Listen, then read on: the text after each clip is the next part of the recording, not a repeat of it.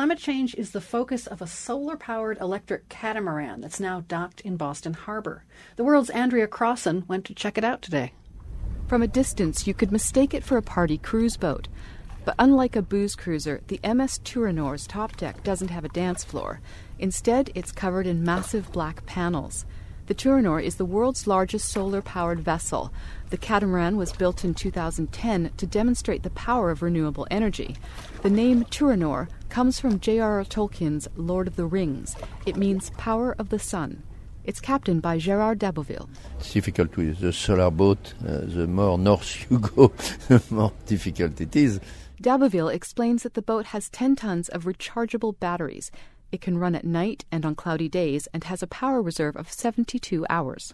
Here in summer it's perfect. You can see the sun we have now and our batteries are fully charged. In May 2012, the Tûranor became the first solar electric vehicle to circumnavigate the globe.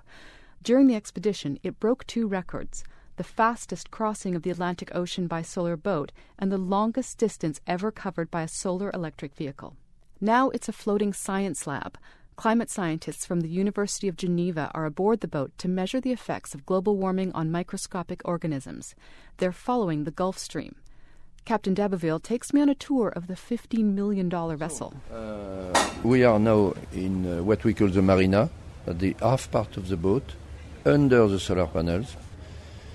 Now we go up to the solar deck. It's a scorcher of a day here in Boston, and when we climb up to the deck, the heat hits like a hammer. So here we are in the middle of a field of solar panels.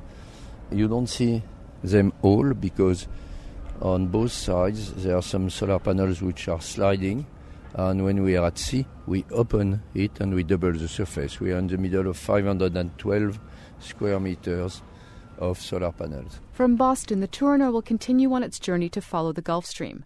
The boat is carbon neutral, so the scientists are hoping to collect data that aren't distorted by pollutants that come from a regular boat. For Captain Gérard d'Abbeville, he'll chart a course that will take the vessel on the sunniest route.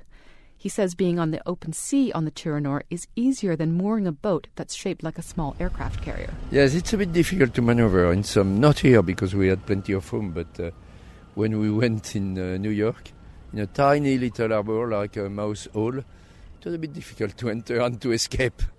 D'Abbeville says solar-powered boats aren't going to replace gas-powered boats anytime soon. He says the Tûranor is more of an ambassador to show what solar power can do. For The World, I'm Andrea Crossan in Boston.